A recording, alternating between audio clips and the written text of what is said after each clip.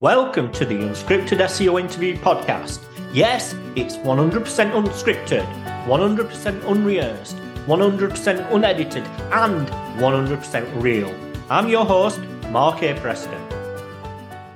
You could say that this recent Google update is probably one of the biggest impactful updates we've had in a long time. Would you say that? Yeah, I feel like it's been coming for a long time now. I've been saying this in any of my talks in the past 2 free talks that I've done, excluding Search Birmingham, because that was slightly it wasn't as such to do with website recovery. It was more so to do with manipulating certain metrics. But if anyone has listened to my talks in Vegas or in Estonia, or even at Brighton SEO a couple of weeks ago, there's a lot of things that I have been saying on stage that actually has come to fruition and Google has spotted.